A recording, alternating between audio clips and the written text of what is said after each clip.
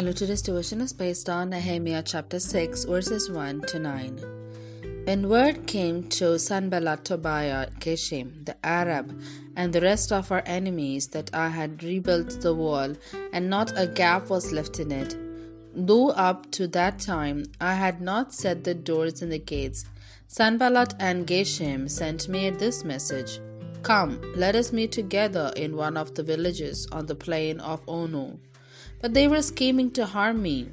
So I sent messengers to them with this reply: I am carrying on a great project and cannot go down. Why should the work stop while I leave it and go down to you?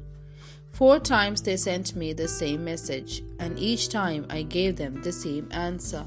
Then the 5th time Sanballat sent his aide to me with the same message, and in his hand was an unsealed letter in which was written, It is reported among the nations, and Geshem says it is true, that you and the Jews are plotting to revolt, and therefore you are building the wall.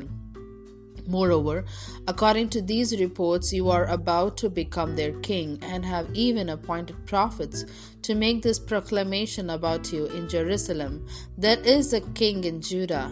Now this report will get back to the king, so come, let us meet together. I sent him this reply: Nothing like what you are saying is happening. You are just making it up out of your head.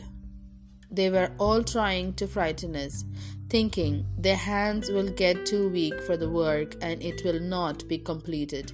But I prayed, Now strengthen my hands. Here ends the Bible reading.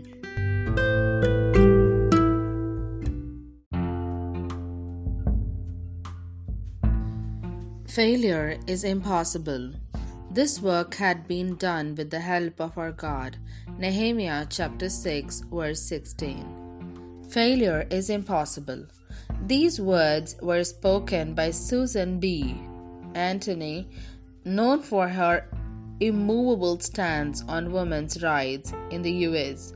Though she faced constant criticism and later an arrest, trial, and guilty verdict for voting illegally, Anthony vowed to never give up the fight to gain women the right to vote, believing her cause was just. Though she didn't live to see the fruit of her labor, her declaration proved true. In 1920, the 19th Amendment of the Constitution gave women the right to vote. Failure wasn't an option for Nehemiah either, mainly because he had a powerful helper, God. After asking him to bless his cause, rebuilding the wall of Jerusalem, Nehemiah and those who had returned to Jerusalem from exile in Babylon worked to make that happen. The wall was needed to keep the people safe from enemies, but opposition to the cause came in the form of deception and threats. Nehemiah refused to let opposition deter him. He informed those who opposed the work, I am carrying on a great project. After that he prayed, Now strengthen my hands. Thanks to perseverance, the work was completed. God gave Nehemiah the strength to persevere in the face of opposition. Is there a task for which you're tempted to give up? Ask God to provide whatever you need to keep going. How do you normally handle opposition? What cause are you willing to fight for, no matter how tough the opposition?